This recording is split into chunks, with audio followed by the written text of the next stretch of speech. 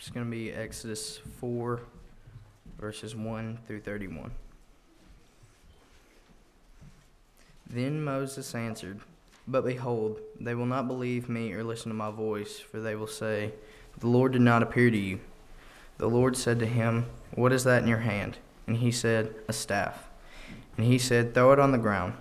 So he threw it on the ground, and it became a serpent, and Moses ran from it. But the Lord said to Moses, 'Put out your hand and catch it by the tail.' So he put out his hand and caught it, and it became a staff in his hand. That they may believe that the Lord, the God of their fathers, the God of Abraham, the God of Isaac, and the God of Jacob, has appeared to you." Again the Lord said to him, "Put your hand inside your cloak." And he put his hand inside his cloak, and when he took it out, behold, his hand was leprous like snow. Then God said, "Put your hand back inside your cloak." So he put his hand back inside his cloak, and when he took it out, behold, it was restored like the rest of his flesh. "If they will not believe you," God said, "or listen to the first sign, they may believe the latter sign. If they will not believe even these two signs, or listen to your voice, you shall take some water from the Nile and pour it on the dry ground. And the water that you shall take from the Nile will become blood on the dry ground." But Moses said to the Lord, "Oh, my Lord, I am not eloquent either in the past or since you have spoken to your servant, but I am slow of speech and of tongue." Then the Lord said to him, "Who has made man's mouth? Who makes him mute, or deaf, or seeing, or blind? Is that not I, the Lord? Now therefore, go, and I will be with your mouth, and teach you what you shall speak." But he said, "Oh, my Lord, please send someone else." Then the anger of the Lord was kindled against Moses, and he said, "Is there not Aaron, your brother, the Levite? I know that he can speak well. Behold, he is coming out to meet you, and when he sees you, he will be glad in his heart. You shall speak to him and put the words in his mouth, and I will be with your mouth and with his mouth, and I will teach you both what to do. And he shall speak for you to the people, and he shall be your mouth, and you shall be as God to him. And take in your hand this staff with which you shall do the signs." Moses went back to Jethro, his father-in-law, and said, "Please let me go back to my brothers in Egypt to see whether they are still alive." And Jethro said to Moses, "Go in peace." And the Lord said to Moses in Midian, "Go back to Egypt, for all the men who are seeking your life are dead." So Moses took his wife and his sons, and he had them ride on a donkey, and went back to the land of Egypt. And Moses took the staff of God in his hand. And the Lord said to Moses, "When you go back to Egypt, you shall see that you do before Pharaoh all the miracles that I have put in your power. But I will harden his heart so that he will not let the people go. Then you shall say to Pharaoh, 'Thus says the Lord, Israel is my firstborn son. And I say to you, let my son go, that he may serve me. If you refuse to let him go, behold, I will kill your firstborn son.' And at a lodging place on the way, the Lord met him and sought to put him to death. Then Zipporah took a flint and cut off her son's foreskin and touched Moses' feet with it and said, 'Surely you are a bridegroom of blood to me.' So he let him go. It was then that she said, 'A bridegroom of blood,' because of the circumcision. The Lord said to Aaron, 'Go into the wilderness to meet Moses.' So he went and met him at the mountain of God and kissed him. And Moses told Aaron all the words of the Lord with which he had sent him to speak, and all the signs that he had commanded him to do. Then Moses and Aaron went and gathered together all the elders of the people of Israel. Aaron spoke all the words that the Lord had spoken to Moses, and did the signs in the sight of the people. And the people believed. And when they heard that the Lord had visited the people of Israel, and that they had seen their affliction, they bowed their heads and worshipped. And so we're going to be in Exodus chapter 4. We started this, walking through this book several weeks ago. Exodus chapter 4, if you turn there.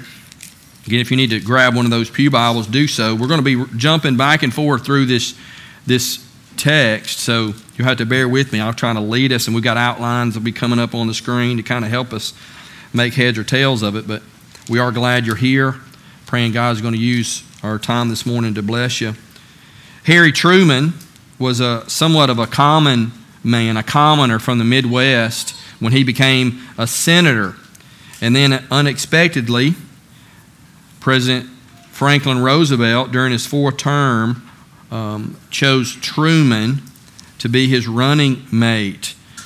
And then it took 3 months for President Roosevelt to pass away. And so Truman became the President of the United States with no briefing from the President, whom he hardly knew. And on top of that, World War II was going on, and the Japanese had yet to surrender. So Truman was faced with the history-changing decision to drop the atomic bomb to end the war.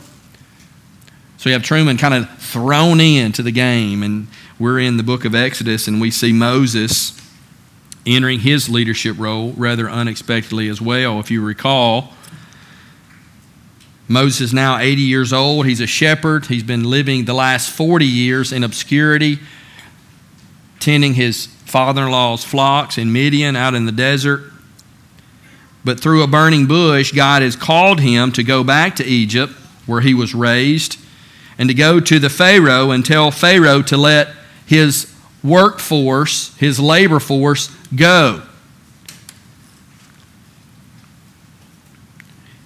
He's been given the task to confront the most powerful monarch in the world and demand that he release God's people. And although the Pharaoh that Moses grew up knowing had passed away, this was still quite an assignment given to him. But God has chosen Moses to lead his people out of Egypt and communicated that to Moses. And Moses had been given incredible signs. He saw a bush that was burning, but the natural properties of fire were being temporarily suspended. God spoke to him and told Moses directly, audibly, "I will be with you." In which the entire nation will one day, in Horeb.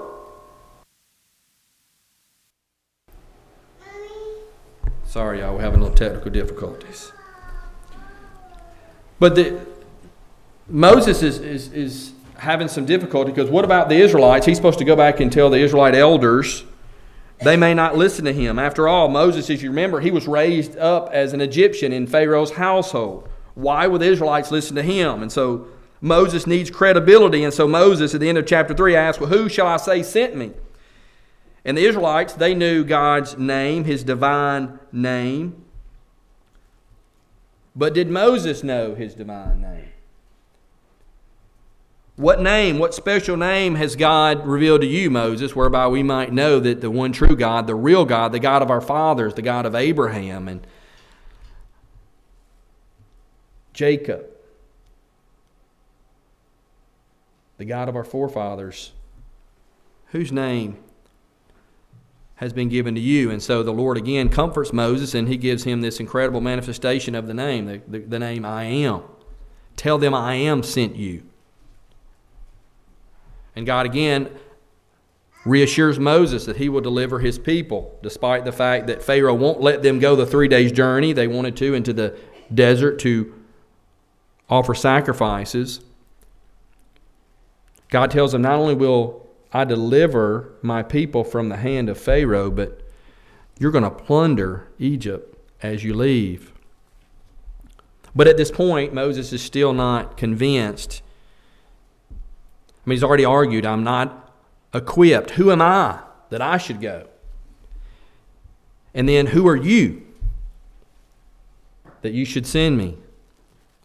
Well, the first point we see from chapter 4 is that excuses to our disobedience are a dime a dozen. And we're going to see more excuses here in chapter 4. And with each objection that Moses had, God is going to respond. Look at chapter 4, verse 1. But behold, they will not believe me or listen to my voice, for they will say, the Lord did not appear to you. In other words, what if they just call me a liar? What if they say that God really didn't send me? What's going to happen in the next few verses, God's going to give him signs that God will do as he says, but signs that will let the Israelites know that, yeah, the Lord has indeed sent Moses. And we'll come back to those in just a moment. What I want you to do is skip down to verse 10. So he says, what if they think I'm a liar? And I just made this up and God really didn't send me? And look at verse 10, another excuse Moses has. Verse 10, but Moses said to the Lord, O my Lord, I'm not eloquent, neither in the past or since you have spoken to your servant, but I am slow of speech and tongue. Now, he's not an eloquent speaker. What's that mean? Does that mean that it could mean a number of different things? He has a speech impediment, maybe. Maybe he was just bashful, maybe he was just shy. Or could it be that his Egyptian dialect was rusty? I mean, think about it, 40 years in the desert, away from Egypt. Maybe that's what he's referring to. But it's interesting. He says that he had not been eloquent in speech, either in the past or since you have spoken to your servant. Now that's interesting because Acts chapter 7, verse 22 tells us something different. And Moses was instructed in all the wisdom of the Egyptians, and he was mighty in his words and deeds. So what's going on with Moses? Is this just more of this humility? Think about it. For 40 years, God humbled Moses to prepare him for this task. For 40 years, God has been humbling Moses to where Moses is now the meekest man to ever live. But is this false humility? What is this? Well, I say it's an excuse, just like he's been given the Lord. Excuses, excuses, excuses. Look down at verse 13. Again, after the Lord is pleading with Moses, but I'm going to speak for you, he says in verse 13, "Oh, my Lord, please send someone else." I mean, he's been given excuse after excuse after excuse, and now he's just saying, don't make me do it. I just don't want to do it, God. Find somebody else. Just send somebody. Just don't send me. And as we walk through this text, and we've been hearing in the past and now in chapter 4 these excuses, maybe we should ask ourselves, what are our excuses? Are we that much different than Moses? When I mistreat my wife, I speak harshly to her, oftentimes I too want to come up with excuses, why I'm justified in offending the Lord. What about your sibling rivalry going on in your house, kids? It seems like there's always a reason to justify your nasty speech and your selfishness and your self-absorption, isn't there? We know as believers we should draw near the Lord. We know we ought to read His Word. We ought to meditate on it. We ought to draw near to the Lord in prayer. But yet we're always finding excuses why we don't do it. I'm just so busy. I've got so much to do, so much on my plate. What about sharing our faith? We know as believers we're called to share our faith. Some of us, maybe we've never shared our faith ever in our entire Christian walk. They won't listen. I may say something wrong. God will send someone else. Excuses, excuses, excuses. We all have them, don't we? Just like Moses. And it's interesting, God, He often calls us to do that which is beyond our abilities. I mean, there's very few of us that really feel up to the task. Got to have this hard conversation with a brother that's in rebellion against the Lord. I got to have that conversation. You know what? I'm feeling ill-equipped. There's so many excuses we come up with. Find someone else, Moses says. Is that your response? Is that my response to the Lord who has saved us? Find somebody else, Lord. And you may be thinking as you're reading this text, if we've walked through this book so far up to chapter 4, well, God, He called Moses to do something really difficult, but look at all the miracles He gave him, all these signs. How can we know that He'll use me when I haven't seen such miracles? And we do that when we read the old covenant, don't we? Well, if God did that for me, I wouldn't act like the Israelites. I wouldn't be so rebellious. Well, a couple things. Number one, God has given us His inspired Word. And we have accounts, all these accounts of all these miracles the Lord has done where He's shown His power. Romans chapter 15, verse 4, Paul says, "For whatever was written in former days was written for our instruction, that through endurance and through the encouragement of the Scriptures we might have hope." So we have the Scriptures, don't we? We can read about what God has done and how He performed miracle after miracle after miracle by His mighty hand. And secondly, the Lord has given us a reliable testimony of the most powerful miracle in history. And that's the resurrection of Jesus Christ from the dead, because we as believers, those who have repented and trusted Christ, trusting Christ's work on the cross as our own, what does He do? He gives us His Spirit, right? Because of the resurrection of Jesus, we have the Holy Spirit living in us, testifies what God has done. So we've seen these miracles and we've experienced the miracle of the resurrection as the Lord gives us new life and fills us with His Spirit. So when God calls us to do something beyond our natural, we think is our natural ability, which He will, don't make excuses for why we can't do it. The second thing we see from chapter 4 is that we, like Moses, offer excuses, but God is so gracious because He overcomes our weaknesses. So after Moses offers up all these excuses, God graciously gives Moses a few signs, a few miracles to assure him of His presence, but also, what is he trying to do? Think about it. Remember, what's Moses wanting? He's wanting to know that the Israelites, when he goes back to Egypt, his job is right now is not to go and tell Pharaoh to let God's people go. Ultimately, that'll happen. But his job right now is to do what? Is to go back and tell the Israelites, hey, this is what God said. This is what He's about to do. And so what he's trying to do is he's trying to get up enough confidence to do that task. And God is so gracious to give him these signs and these to help motivate him that, the Israelites will listen. Ligon Duncan, he teaches us that, he says this is the first use of human signs in the Scriptures. He says these signs, these miracles are always connected with revelation. Like, well, why is God doing this? Just to prove that He's God? No, it's always connected with revelation. In other words, God, He's given these signs to Moses to confirm the truthfulness of the word that He had spoken to Moses. And that's the way miracles will uniformly be used throughout the rest of Scripture. They're what we call attesting signs. They're confirming signs of the Word of God. In fact, when you see the miracles throughout Scripture, throughout redemptive history, as they're recorded in Scripture, they're not distributed evenly.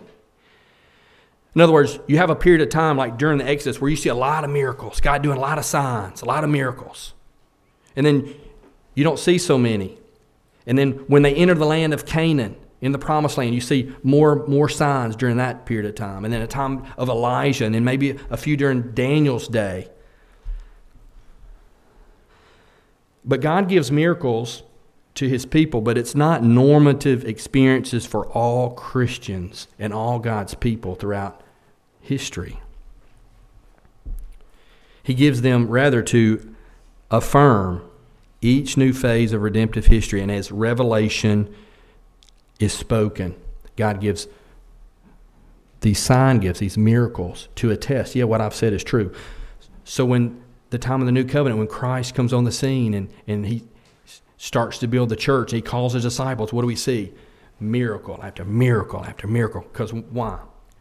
Because what is He doing? He's speaking His word, and what is He doing? He's affirming, confirming the truth of that word through miraculous signs. So let's look at these gifts, these miracles, verse 2 through 5. The first sign that God gives Moses, he doesn't believe the Lord. He doesn't want to go. And so the Lord says, well, hey, I'm going to give you another sign to let you know when you go to the Israelites, this is something you can do to show the Israelites that I have sent you. He tells them in verse 2 through 5 to throw down a staff. And what happens? He throws down a staff and it becomes a snake. And it just didn't look like a snake. You know, that ever happened to you? You go to the lake, you're swimming or you're skiing or you're fishing or whatever, and you see a stick in the water, and you jump back, and I'm real afraid of snakes. Most people are. Sensible people are. If you're not afraid of snakes, you're probably not sensible. Sensible people are scared of snakes. And how many times have you your boat, you're just kind of drifting along, you're fishing, you look down and there's you think it's a snake and you freak smooth out and you look, if you're all the men in the boat, and you jump back, you look just like a woman, sorry ladies.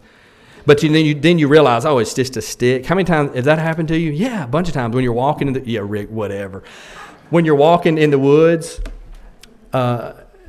especially warm weather, turkey hunting, and you look down and you jump. Blake, how many times have you done that? You jump, you start high stepping. You think it, and you don't even look back to see if it is or not. You just assume it is, right? Yeah, we're afraid of it. That's what Moses does. He throws his staff down and then he jumps back because it becomes a snake. And it doesn't just look like a snake. No, it's a living thing. He's afraid. And then what does the Lord do? Tells him to reach down and grab by the tail, which is, you usually would never do that. And what happens? It becomes a staff again. So this is the first sign. And what does the sign teach us? Well, it's showing the elders. Yeah, Moses is God's servant. Yeah, God has sent him to us. And we're going to see the sorcerers and the wise men of Egypt in chapter 7, verse 11. They're going to do something similar. The problem is their snake's going to be eaten, right? By Aaron's staff. But what's interesting about the snake in their culture is the cobra was seen as a sign of royalty and authority. In fact, the headdress would have a cobra on the headdress. And so what do we see here? We see that the Yahweh, the God of the Israelites, has authority over this power, this Egyptian king. Moses was coming in God's name, and he was representing God for his people. And I want us to, as we read through these miracles, we always have to remember these things didn't happen all the time. Now, they're happening during the Exodus, again, because of what we mentioned before, but it wasn't like you see these all the time. And you can't even say, well, that's a once-in-a-lifetime experience. No. It's not a once-in-a-lifetime experience. How many times have you seen that happen? How many times have I seen that happen? No, it didn't happen all the time. So we have to keep that in mind. This is something that they didn't see every day. This is pretty powerful stuff. And look at the second sign, verse 6 and 7. And Moses is needing signs. He's saying, Lord, I don't want to go. And God said, well, I'm going to give you some more signs. Look at the second sign in verse 6 and 7. He told Moses to put his hand into his cloak, in his clothes here, it's something like this. You put your hand in there and pull it out, and it's leprous. And that was a pretty big deal. Because leprosy, there's all different kinds of conditions, but that we oftentimes call leprosy, but they're not. It's incurable. There's no ointment. There's no dermatologist. There's no infectious disease doctor. You pull it out and it's leprous. All right, put it back in. Tells Moses, put it back in. He puts it back in, he pulls it out, and guess what? It's healthy. So what's God doing? Helping Moses. I'm with you. I got power. You're in safe hands with me. And all that oppose me are not safe. He says if they don't believe the first, do the second. If they don't do this, the Israelite elders, if they don't believe this the second time, then I'm going to give you something else to do. And the third sign in verse 8 and 9, this is something different because he didn't actually do this sign before Moses. He says if the second sign doesn't work, they still don't believe you. This is something you can do. You take some water from the Nile and you pour it on the ground. It's going to become like blood. Now, the Nile was a pretty big deal for the people in Israel. And this is just a preview of the first judgment, isn't it? Turning the water to blood. But the Nile was a pretty big deal. There was their source of life. Everything comes from the Nile. Their water, their livelihood. It's really, really important. What's God doing? God is showing his sovereignty over that which is most distinctive and essential to life in Egypt. God is showing himself sovereign to Moses and to the Israelite elders. In verse 10, after offering up this excuse that he wasn't eloquent, look at verse 11 and 12. Again, what's God doing? He's overcoming Moses' weaknesses. In verse 11 and 12, he tells Moses, who made your mouth? Who makes one mute or deaf or seeing or blind? Is it not I, the Lord? Now therefore go, I will be with you and teach you what to speak. In other words, don't worry about what you say. You say, well, I'm not eloquent to speak. It doesn't matter. It doesn't matter if you speak well or not. I'm with you. You're gonna speak fine because I'm with you. Remember, we talked about David. Why was King David? Why was he undefeated in battle? It wasn't because he was awesome with a sling. Come on. No, it's because God's with him. Same is true with Moses. God saying, Moses, I'm going to be with you. I'm going to teach you what to say, and I'm going to help you say it. Just go. Don't worry about it. Verse 13, but Moses says, no, I don't want to go. Send somebody else. And then in verse 14 through 17, at this point, if you're reading this incident for the first time, you would expect God, just pull a Sodom and Gomorrah and just zap Moses. Just do away with him. God is angry. He gets angry with Moses, but God condescends, and he said he would allow Moses' brother, Aaron, to do what? To go with him and be his... Aaron, okay, you say you can't speak well. Well, okay, is that true or not? It may just be an excuse, but he says, well, Aaron can speak really well. What I'm going to do, I'm going to let him be your spokesperson. I'm going to give you the message. You deliver that to Aaron. Aaron will deliver it to the people. He'll be your helper. And as I read that text, it reminds me of Psalm 103, verse 8. God is, and you'll familiar text for most of us, God is compassionate and gracious, slow to anger, abounding in loving devotion. Isn't God so gracious and loving? He's so loving and gracious to Moses. He ought to just pour out his wrath upon him and consume him, but he doesn't. He accommodates them. He condescends. You know what? Okay, Moses, I'm going to send your brother Aaron, and he's going to help you.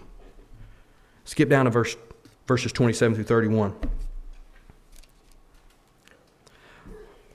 And so that's what the Lord does. The Lord sends Aaron.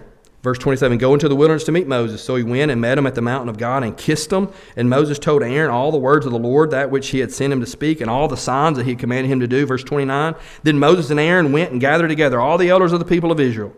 Aaron spoke all the words that the Lord had spoken to Moses and did the signs in the sight of the people. Verse 31, and what happened? He's so afraid. They're not going to believe me. I was raised up in Pharaoh's household. They don't even like me. The last time I was there and I took up for this dude, they told me to get out of town. They didn't need my help. They're not going to believe me. Verse 31.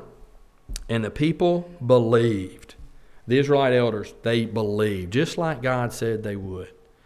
They believed, and when they heard that the Lord had visited the people of Israel and that he had seen their affliction, they bowed their heads and worshiped. Wow. God covers our weaknesses, doesn't he? He covered Moses's. He overcomes our weaknesses. Moses had excuses, he had weaknesses, but God overcomes those. The third thing we see from our text, even though God overcomes our weaknesses, we still have to be ready for difficulties. Back up to 18 through 20. I know you're about to get dizzy. You're back and forth, back and forth. Verse 18 through 20. He was going to Egypt. So what did that mean? That mean he had to leave Midian. Keep in mind, Moses had been in Midian 40 years. How long you lived in where you live right now? Some of you are probably pretty settled. Mr. Bobby, how long you been in your house? 40 years. Yeah, you probably settled in, aren't you? Yeah, you probably feel pretty settled there, don't you? Yeah, you've got some roots. Yeah, pretty settled. I mean, Moses has been there.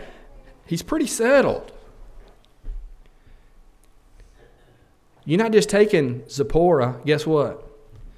You're taking a grandbaby from granddaddy. That's pretty big. Yeah, you can take her, but you ain't taking them grandkids, you know. And that's what he had to do. He's leaving Midian. He's going back to Egypt. And this is the thing. He's not going for just a short trip, but they'll be back and settle there in Midian. Guess what? He's never settling there again. Because he's going to Midian. He's going from Midian to Egypt, and God's going to use Moses to deliver the Israelites out of Egypt. And then where are they going? They're not going back to Midian. They're going to take a short little break at Mount Horeb, Mount Sinai, where they're going to receive the law. But then where are they headed? They're headed to the Promised Land. Now, Moses doesn't know it yet, but he's going to end up sending Zipporah and the kids back to dad-in-law for a short time, but then they're going to meet him back and they're going to be gone. That's difficult, isn't it? And some of you can't imagine that.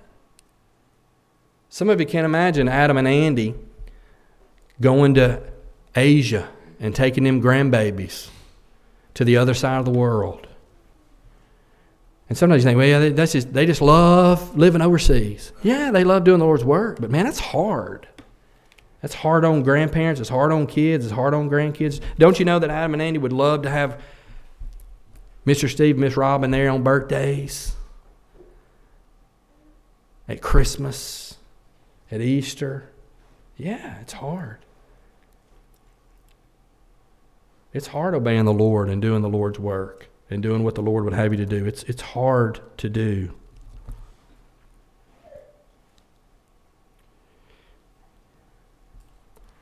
Notice the other difficulty in verse 21 through 23. The Israelites, what'd they do? They received Moses, they received his word, they believed, and they worshiped. Hey, Pharaoh, God even tells them, hey, Pharaoh, I'm going to harden his heart so he doesn't receive you. You're fixing to go to the most powerful leader in the world and tell him to let his labor force leave. But he's not going to listen to you. Your message will fall on deaf ears. That's pretty difficult, isn't it? The same signs that will cause the Israelites to receive Moses and listen to God's words will have the opposite effect for Pharaoh. The Lord tells them in verse 21, go back and perform before Pharaoh all the wonders that you've done already for the Israelite elders. And then he says, I'm going to harden his heart so he won't let people go. And I'm going to say more about that in the future, a future message about God hardening Pharaoh's heart and what that looks like, what that means. But here's just a teaser, okay? You're going to see that over and over again in the book of Exodus. God hardening Pharaoh's heart. About half the time he's hardening Pharaoh's heart, and then half the time Pharaoh is hardening his own heart. So which one is it? It's both. He's got a double hard heart toward God. God sovereignly decreed that Pharaoh would harden his heart, just like he sovereignly decreed that Judas Iscariot would betray Jesus. And both those rebellious men, not God, were responsible for their sin. Make you scratch your head a little bit, I know. See, we have freedom to do what we want to do. Obedience and rebellion, both are free acts of the will, which we are responsible for. But the Scriptures also teach that God has ultimate authority and sovereignty over the human heart and the will. And yet God exercises that sovereignty in such a way that He does not remove our responsibility and culpability. Yeah. It's a paradox of divine sovereignty and human responsibility. And it's not a puzzle to be solved. It's a mystery that is to be embraced and adored. Yeah, it's difficult. We'll talk more about that. Look at verse 23. You remember last few weeks I've been telling you, anytime you see a promise in the book of Exodus, put a big P for promise in the margin. Verse 23, you ought to put a big P there. And I say to you, let my son go. And this is what he is to tell Pharaoh. Let my son go that he may serve me. He calls Israel his son. If you refuse to let him go, behold, I will kill your firstborn son. That's a pretty big deal. He's telling the Pharaoh, hey, I'm going to determine who the next king of Egypt is, not you. It's a pretty big deal there, but that's a promise, and we'll see that come to fruition. Yeah, we all have excuses, don't we? But isn't God gracious? He overcomes our weaknesses. But even though He overcomes our weaknesses, that doesn't mean that obeying the Lord is easy. Man, it's having those difficult conversations, confronting that sin. Having that hard conversation, boy, that's not easy. That's difficult. But notice the fourth thing in verses 24 through 26, God overcomes our sin. Let me read this text. This is a pretty bizarre incident that's recorded here in Scripture. At a lodging place on the way, the Lord met Moses and sought to put him to death. Now, wait a minute. He's just called Moses to be a servant. He's put his stamp of approval on him, his seal of approval. He's even given him power to do these signs so the Israelites will receive him and listen to him. But now he's about to put him to death. Why is that? Look at verse 25. Then Zipporah, his wife, took a flint, a knife, right, that they used for a knife, and cut off her son's foreskin and touched Moses' feet with it and said, "Surely you are a bridegroom of blood to me." So he let him alone. It was then that she said, "A bridegroom of blood," because of the circumcision. Now, I could be cruel and just say, all right, small group leaders, you got this. Anybody got questions? Ask your small group leader, right? But it is a bit bizarre. And I'm not sure when we finish with this little, what I'm fixing to say is going to be real helpful, because it's one of them head scratchers. What's going on here? But undoubtedly, Moses had not circumcised his own son. And you think, well, what's the big deal about that? Well, they're Hebrews, they're Israelites. And God had given Abraham that command in Genesis 17. On the 8th day, the baby boys are to be circumcised. Why? Because that is the sign that they are Israelites, that they belong to the Lord. It was a pretty big deal to the Lord. So much so that he was about to put Moses to death because he neglected that. But isn't it interesting that this wife, this woman, acting in Moses' place, doing what Moses should have done, circumcised her son and saved Moses' life. Isn't that interesting? In Exodus, you see women doing that. You see it time and time again. Zipporah became the mediator for the one whom God has appointed to be mediator of Israel. And she took that foreskin and put it on Moses' feet. That shedding of blood saved Moses from the wrath of God that he deserved. Kind of familiar, isn't it? You know where I'm going with this, right? Just as Jesus, when he died on the cross, and he shed his blood for sinners like you and me, so that we could escape the wrath that we deserve.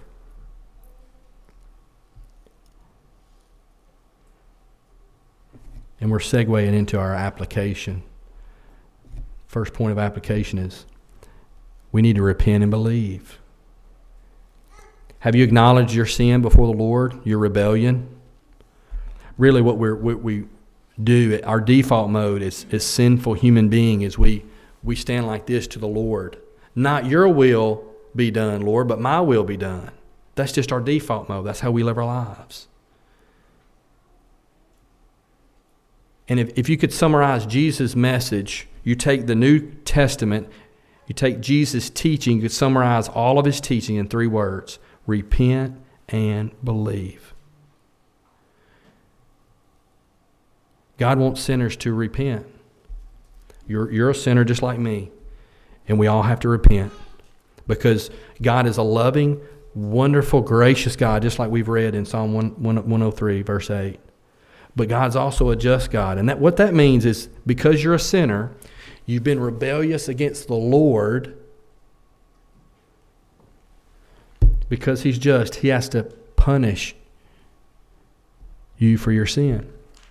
He has to. He will. It's a guarantee. The Bible says you're not going to be condemned later. You're condemned already. It's like you're on a one-way road and you can't get off of it. There's no exit ramp. Because God is just. He has to punish sinners.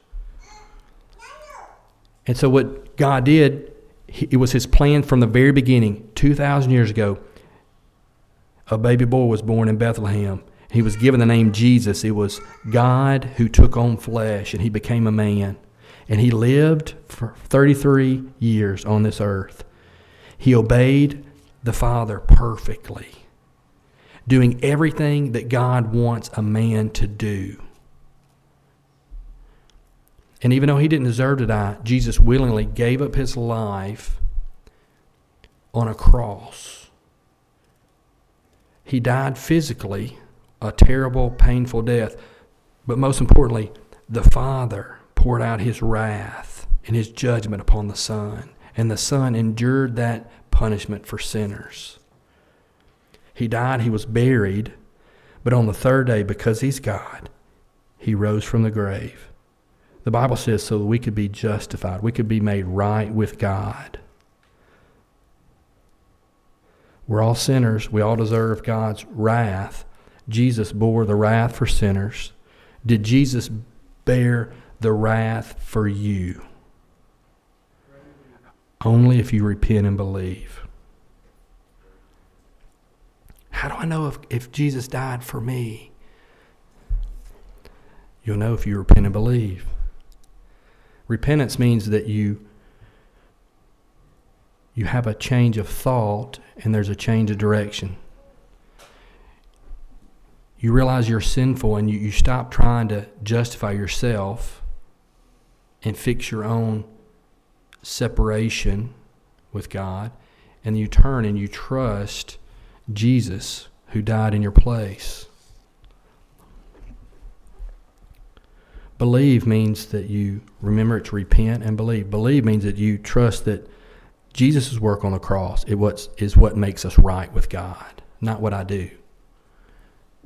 And you believe that Jesus, when he did die on the cross, he died specifically for you to pay your sin debt, to receive your wrath. Have you repented of your sin and trusted Christ? If you've yet to do that, I want to encourage you to do that today. That's application point number one. If you're lost, if you're separated from the Lord, if you've never repented, I want to encourage you to repent today. Cry out to the Lord. Tell the Lord you're a sinner, you're wrong, you've been wrong, but you don't want to be wrong anymore. And ask him to forgive you. If you believe, tell him I believe Jesus died for me. He took my wrath on the cross and he was resurrected so I could know you. And God, I want to know you. Forgive me. Change my life. I want to follow you.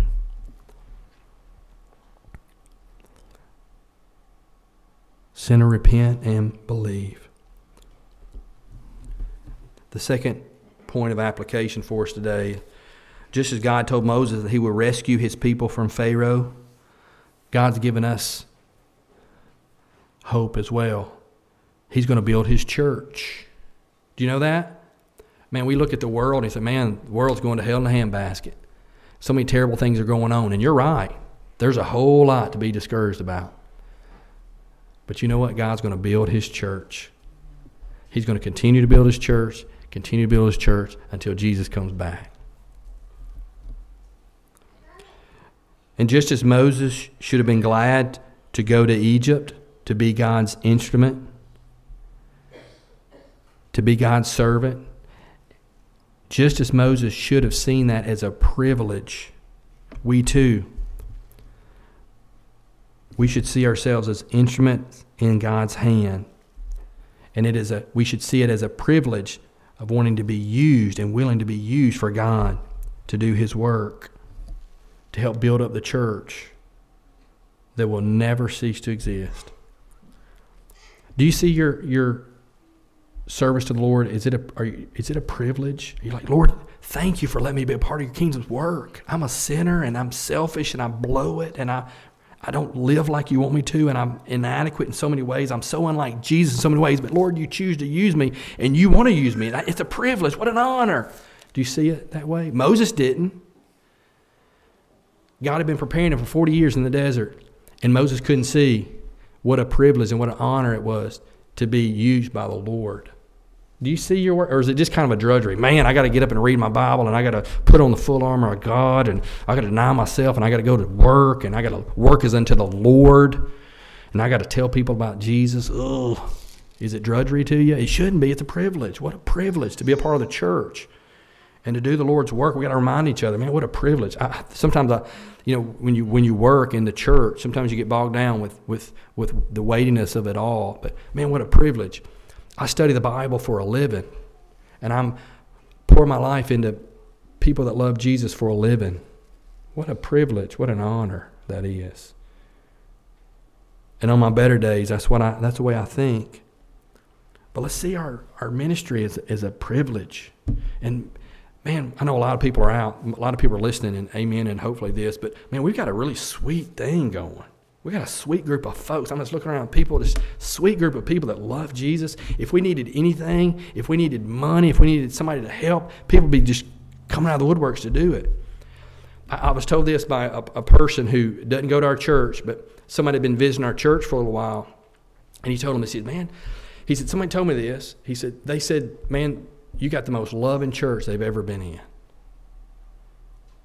He said, this person has been to your church several times. They're like, man, this is the most loving, sweet folks. I said, yeah, you're right. We do have a sweet bunch of folks here.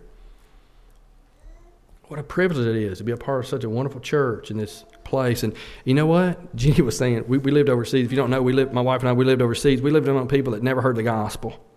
We shared the gospel, it'd be the first time they ever heard. And we so desperately wanted to live there the rest of our lives. But the Lord brought us providentially back to Tipton County, where there's a church on every corner. But you know what?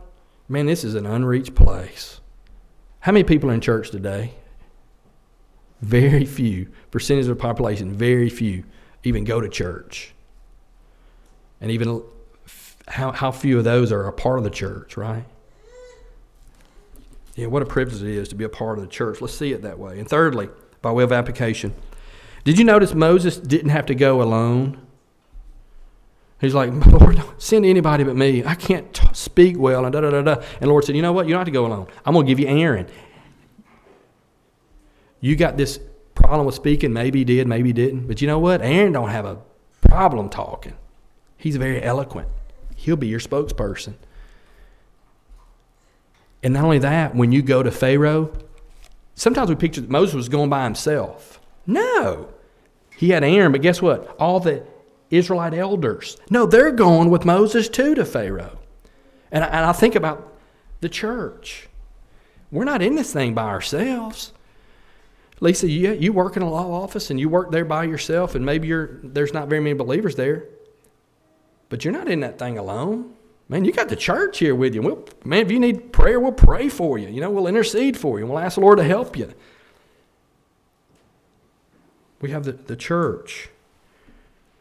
Sometimes I have to have hard conversations, and you know what? I'll take others with me sometimes, and I never think about, I'm going to ask so-and-so to go with me, and they're not going to go. Blake Shankle, every time I ask him, hey, man, I need you to go. We need to have this conversation. So, yeah, man, when you need to go, just let me know. I'll try to be there. Just this last week, Chris Wilkes, I got to have a hard conversation with a brother. Hard conversation with somebody who says they're a believer, that they're not living like it. He says, hey, you don't need to do that by yourself. I'll go with you. Wow, that's awesome. That's what the church is for. That's what we do. Yeah. Hey, I'm going through this hard time in my family. I'm hard time at work, hard time here, hard time there. Yeah, man, that's what the church is for. That's why we encourage people. We just keep encouraging people and keep encouraging people. Find a church home. If it isn't this church, find a church somewhere. There's some good churches. After, and usually, if you're a first-time visitor, I tell you, hey, if I were you, if you don't want to be here, I get it. Not everybody wants to be at our church, but here's the church I would go to, and here's the church I would go to. There's some good churches, but you need to lock arms. That's what church is, living hand in hand, arm in arm together, living life together. That's what the church is. And I'm so glad we got a good church here, and we can live life together. We don't serve in isolation. No, we serve together. We live life together, right? I'm blessed. I have Brother Ronald and Miss Cindy that live across the street. I know any moment I could go by there. Any moment, if I need anything, they're going to help me. And any moment I can say, hey, here's I have a need. Pray for me. I got this conversation I got to have. I want you to pray, and they'll pray. What a wonderful thing.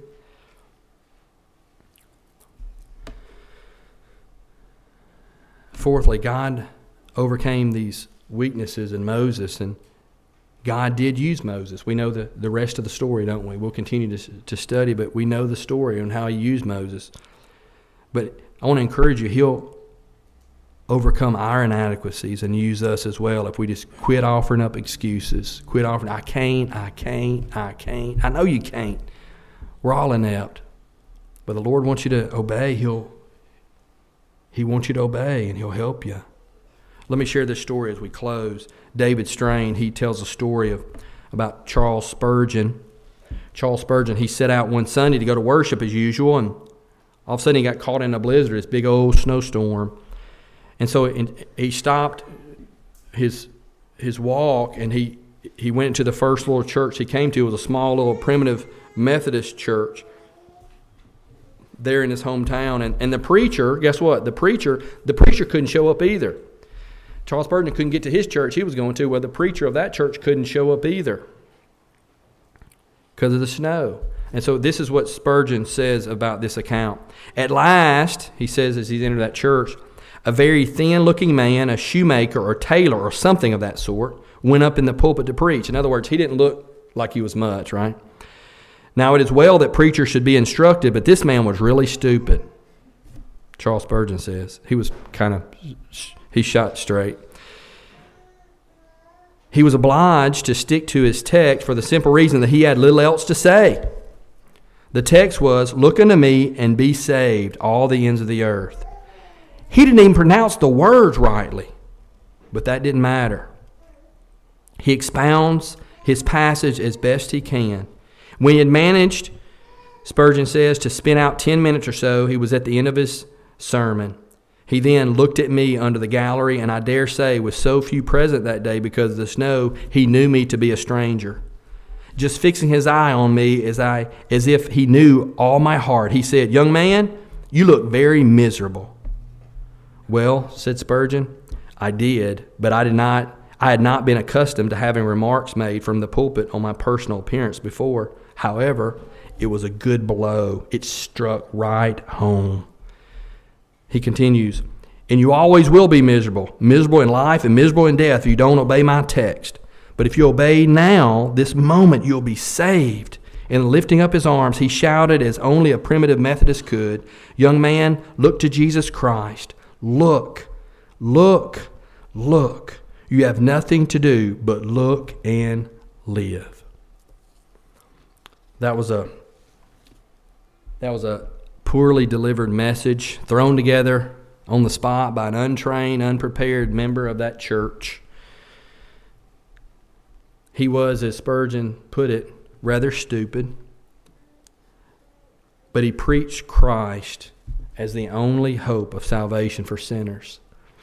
And he pressed Jesus on Spurgeon's conscience. And God used that stupid man, that no-name, ill-spoken Christian, to bring Spurgeon, probably the greatest English-speaking preacher we've ever known, to Christ. Who has made man's mouth? Is it not I, the Lord? Now therefore, go, and I will be with your mouth and teach you what you shall speak. That's a pretty good benediction, isn't it? Paul says, 1 Corinthians chapter 2, "And so it was with me, brothers and sisters, when I came to you." He's come to the church in Corinth on a second missionary journey. "I did not come with eloquence or human wisdom as I proclaimed to you the testimony about God. For I resolved to know nothing while I was with you except Jesus Christ and Him crucified.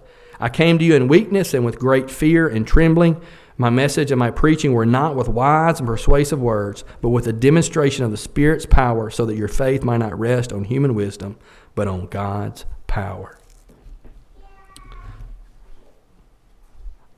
Let's go out with God's power this week and share the gospel, love people, give words of encouragement, words of rebuke, whatever the church needs. Just do that this week, church. Let's pray. Father, we acknowledge your goodness. We are thankful for your word and, Lord, how it is used in our lives, and it encourages us and empowers us. And, Lord, it brings conviction. It's amazing how you use your living and active word, and I pray that you would use it even now in the lives of lost people here in our church, people that are separated from you.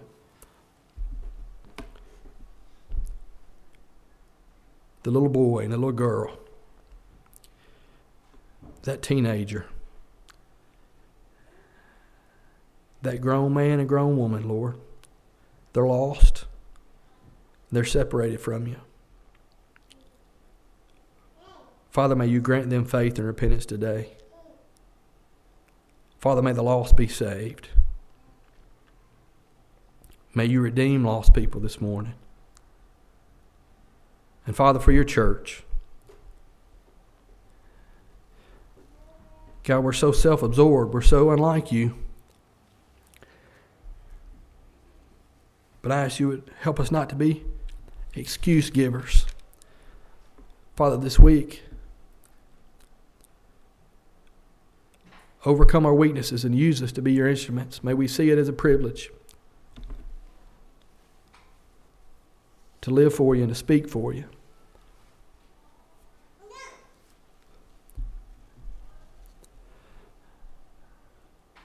Father, may you use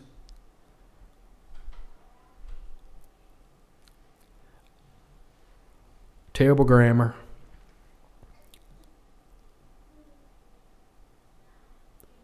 use our plain, ordinary words to share the gospel with lost people this week, Father. Lord, for those that are visiting with us, I pray that you'd bless them, Lord. Lord, you know we've been asking that you would bless people today. We ask you to bless them. Lord, if they're lost, may you allow that gospel, sweet gospel message to ring loud in their ears. And even tonight, as they lay their head on the pillow in the quietness of their room, may you allow them to hear that sweet gospel message. And may you grant them life in Jesus. We pray in Jesus' name. Amen.